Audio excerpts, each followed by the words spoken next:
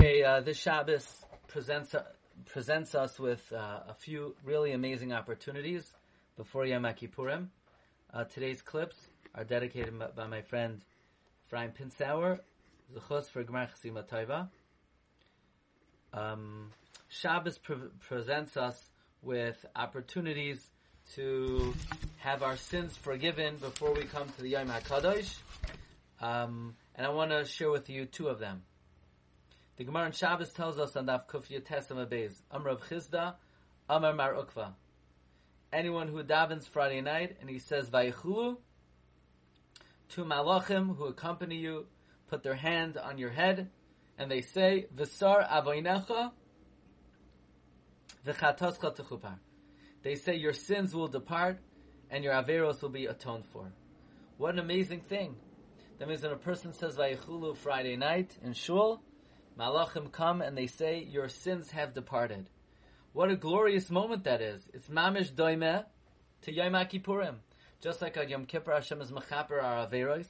When a person says Vayichulu, Hashem is mechaper our averos.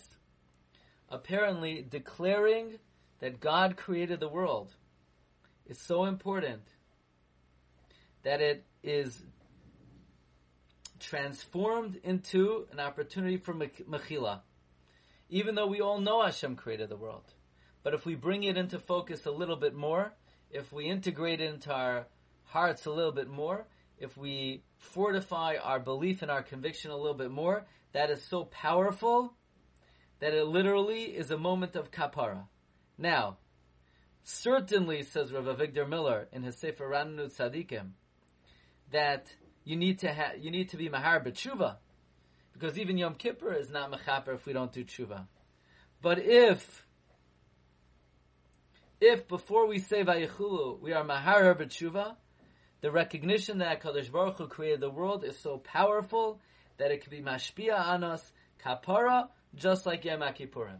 So don't lose out this opportunity on Shabbos Shuvah, this moment where we could access the promise of the Gemara that we can have all of our averos neskaper. So before you say the Vayichulu, be maharher b'tshuva, and may it be as a chus for slicha v'chapara.